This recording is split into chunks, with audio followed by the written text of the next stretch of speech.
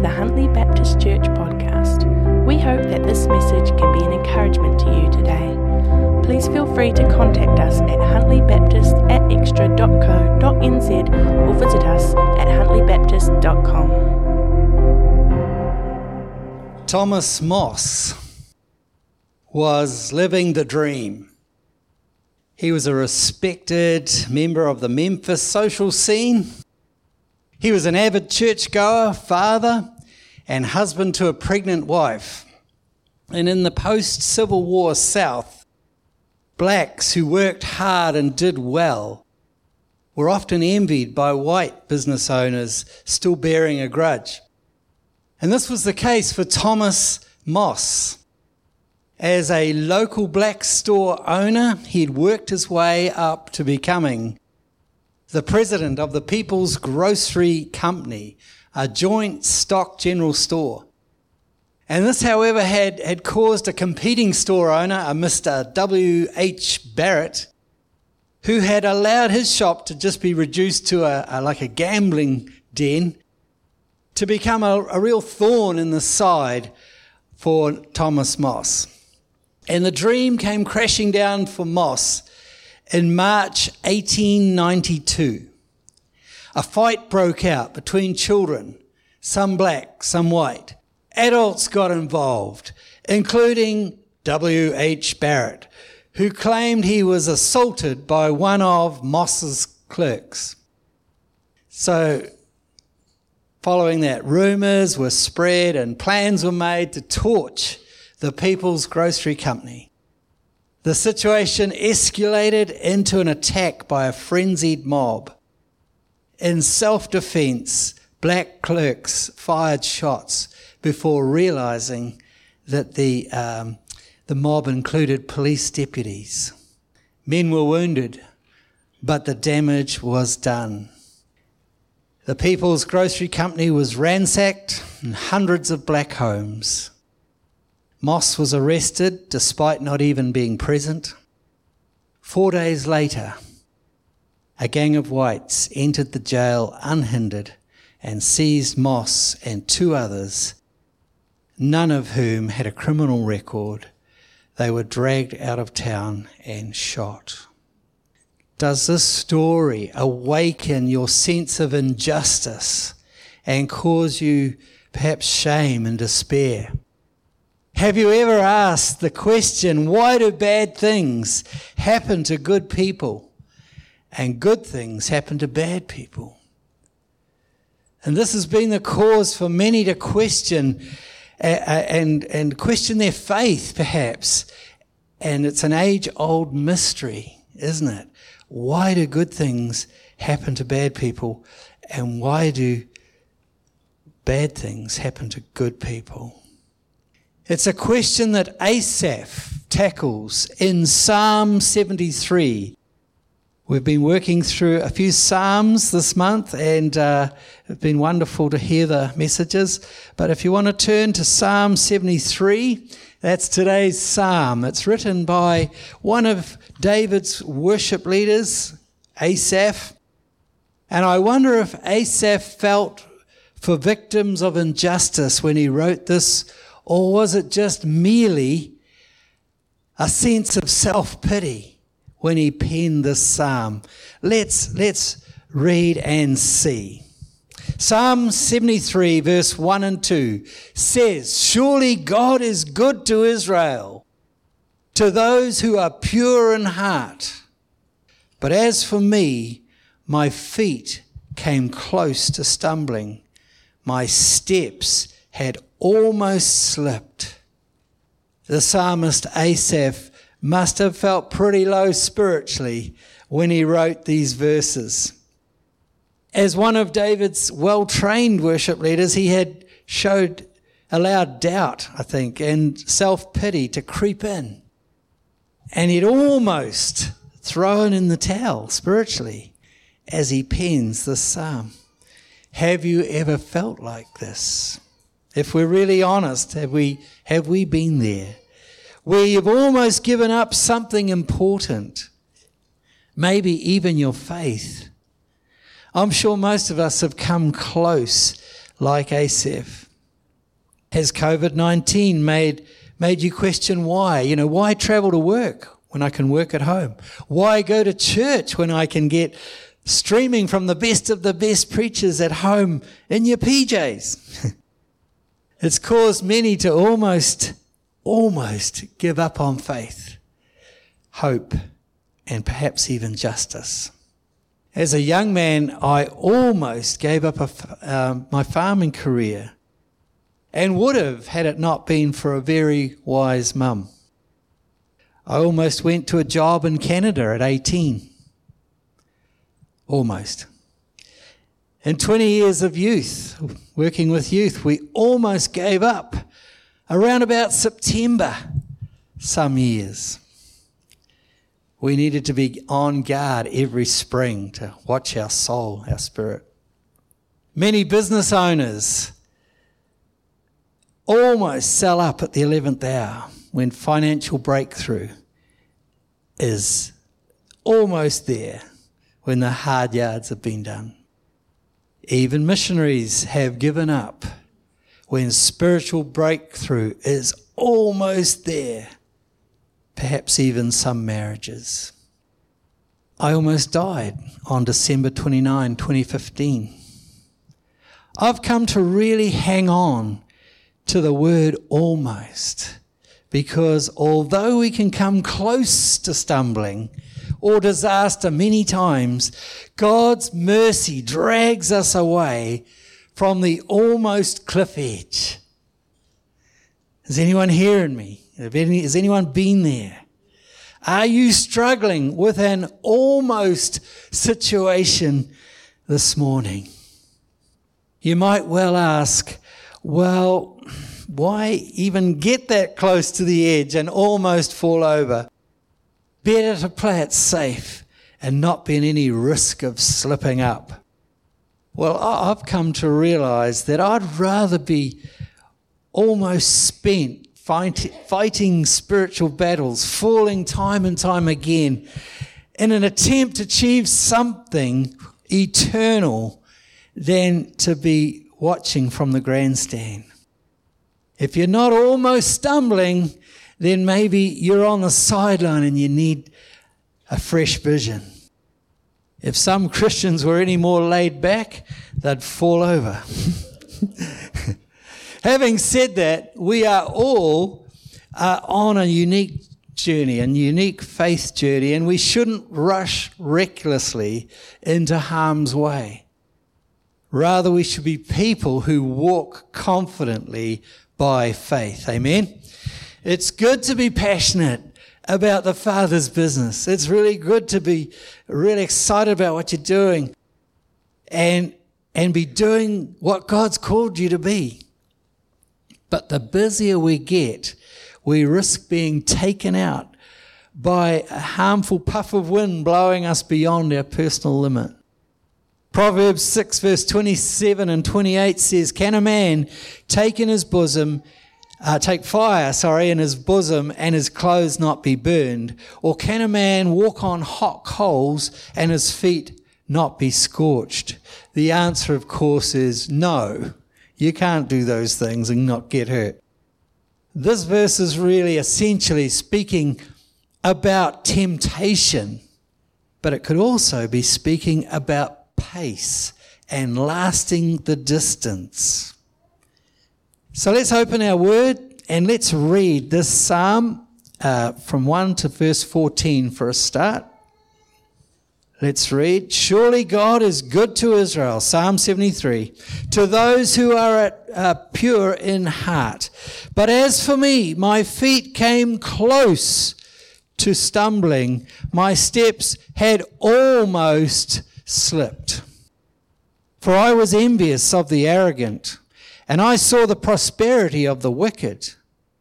For there are no pains in their death, and their body is fat.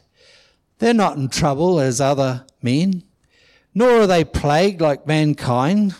Therefore pride is their necklace. The garment of violence covers them. Their eye bulges from fatness. The imagination of their heart runs riot. They mock and wickedly speak of oppression. They speak from on high. They have set their mouth against the heavens, and their tongue parades through the earth. Therefore his people return to this place, and waters of abundance are drunk by them. They say, how does God know? And is there knowledge with the Most High? Behold, these are the wicked, and always at ease. They have increased in wealth. Surely in vain I have kept my heart pure and washed my hands in innocence. For I have been stricken all day long and chastened, that means corrected, every morning. Wow. This guy is really low. He's got some serious doubts. If you weren't depressed when you arrived here today, you certainly have reason to be now. But stay with me. It's about to turn. As much as it's tempting to get to the good news, I feel there is actually value in unpacking these verses, unpacking these faith killers in Psalm 33. And I've got 3 of them. We're going a bit low tech this morning. They're not on the screen. If you've got a pen, take some notes. Number 1 is comparison. This is the first faith killer. We compare ourselves with someone else. It's a slippery slope to compare ourselves to others who we think are better off. Wondering, why do good things happen to bad people? Or why do they get the breaks? So the number 1 faith killer in our life is to compare. Everyone has their own race to run. Need to stay in our own lane. Number 2, doubt and looking back. Verse 13. Let's read it again. Surely in vain I have kept my heart pure and washed my hands in innocence. You know, it really messes with our hearts when we doubt that living pure is worth it. You know, why am I doing all this and they get all the breaks and they've not even blah, blah, blah. In vain would indicate that all that's gone before has been a waste. That's what in vain means, that we think that all that we've done has been a waste. We feel cheated of perhaps what could have been if we hadn't been following God. We're looking back. I want to say, brothers, sisters, there's nothing back there. Don't look back. In reality, we miss out living only for ourselves.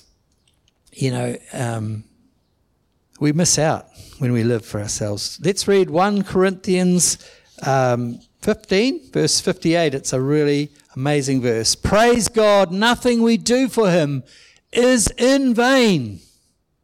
Is that encouraging you this morning? Nothing you've done for God is in vain. Therefore, my beloved brethren, be steadfast, immovable, always abounding in the work of the Lord, knowing that your toil is not in vain in the Lord. That's a great promise, isn't it? Number 3 faith killer is self-pity. Self-pity. Verse 14. Generally speaking, not many people jump at the chance to go to a pity party. If you're invited to a pity party by someone else, it's sort of, okay, all right, I'll listen for a bit, you know. Maybe Asaph had been assigned to a run of night duties, you know, night shifts in the temple when he wrote this. Maybe Asaph had been having a pretty hard time of it. The bottom line is some things in life just simply aren't fair. We need to work towards a fairer society and learn to hate oppression and racism. But it's how we respond to unfairness to us that really shapes us and determines whether our security is in God or if our dreams are just our own dreams and wants. No self-pity. Let's do away with the self-pity parties. It all seemed pretty dark for Asaph. And I'm sure his honesty before God is still helpful for many, even today, as we hear these genuine doubts. Maybe they're helpful. Until he realized the effect he was having on his kids, on who was coming after him. Let's read verse 15. Verse 15. If I had said, I will speak thus, behold, I would have betrayed the generation of your children. In other words, watch what you're doing because it's going to affect your kids. You know, when he realized what he was doing to those coming after him, he sort of pulled himself up. I better watch my words and my attitudes, he was thinking, because the kids are watching and listening. I could do church online or not at all, as many Christians are choosing. But what's that saying to the kids? Who's looking up to you? If you're not moving forward, then no one will be following after you. If you're not moving forward, then no one will be following after you. So what comes next is the key word to this whole psalm. It's the game changer. It's the fired up coach at halftime. It's the pivot point of this whole psalm and the antidote to Asaph's depression.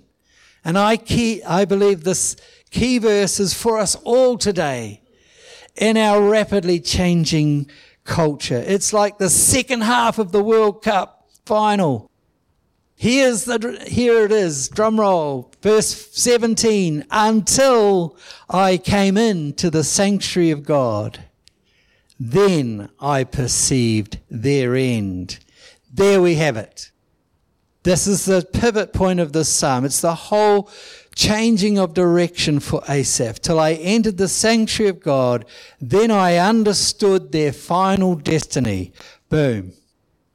Worship is the antidote to fear and doubt. Amen. Offering up praise and thanks pushes back the darkness. It pushes back doubts, dark thoughts and self-pity. It is the life-giving, all-nourishing food of our spirit, soul and body. Something about focusing on God's goodness, His character, His works and His salvation plan feeds our inner man, as Paul puts it. Asaph's spirit lifts. His whole perspective changes. And he realizes wealth, fame, and popularity are nothing in comparison to the splendor of his Lord. Instead of comparing his life with successful sinners, he realized that the wages of sin is death. In verse 23, he says, "Yet I am always with you. You hold me. With your counsel, and afterwards, you will take me into glory." He gets an eternal view once he draws near to the throne room. In verse 28, he says, "But for me, it's good to be near God. I have made the sovereign Lord my refuge. I will tell of your deeds." The second half of Psalms is nothing short of a Holy Spirit revelation. With the advantage we have of hindsight on this side of the cross, Paul has a similar revelation in Romans 8 when he says in verse 16 to 18, "The Spirit himself bears witness with our spirit that we are children of God, and if children, heirs also, heirs of God and fellow heirs with Christ, if indeed we suffer with him, in order that we may also be glorified with him. For I consider the sufferings of this present time are not worthy to be compared with the glory that is to be revealed to us." Wow, what a promise. Paul goes on to say in verse 37, "In all these things we are more More. Everyone say more. More than conquerors through him who loved us. What are these things he's referring to? Well, if we look back in verse 35, we see their trouble, hardship, persecution, famine, nakedness, and the sword. Pretty amazing coming from Paul in prison. Both Asaph and Paul draw a link between belonging and suffering. And both men conclude it's worth it. If we belong to Jesus, we may suffer. We will suffer. Do you know him? Do you really know his voice? The joy of really knowing him gets us through anything and opens our eyes to his glory and the reward that awaits us. When we spend quality time in the sanctuary with the Lord, our stink attitudes drop away, our vision's expanded, our values begin to align with his, and we overcome life's troubles. So, let's stop looking back, doubting who we are in Christ, and live out our future standing today with renewed vigour, confessing there's nothing in heaven or on earth that is more desirable than Christ our Saviour. This is such a timely psalm for our world at present, I believe. You know, Christians are often seen as being so heavenly minded that we're of no earthly use, I've heard it said. So how do we change that picture? How can we preach Christ and influence worldly values in the culture of our day and address the injustices of our time in history? Slavery and racism are still huge issues in many parts of the world.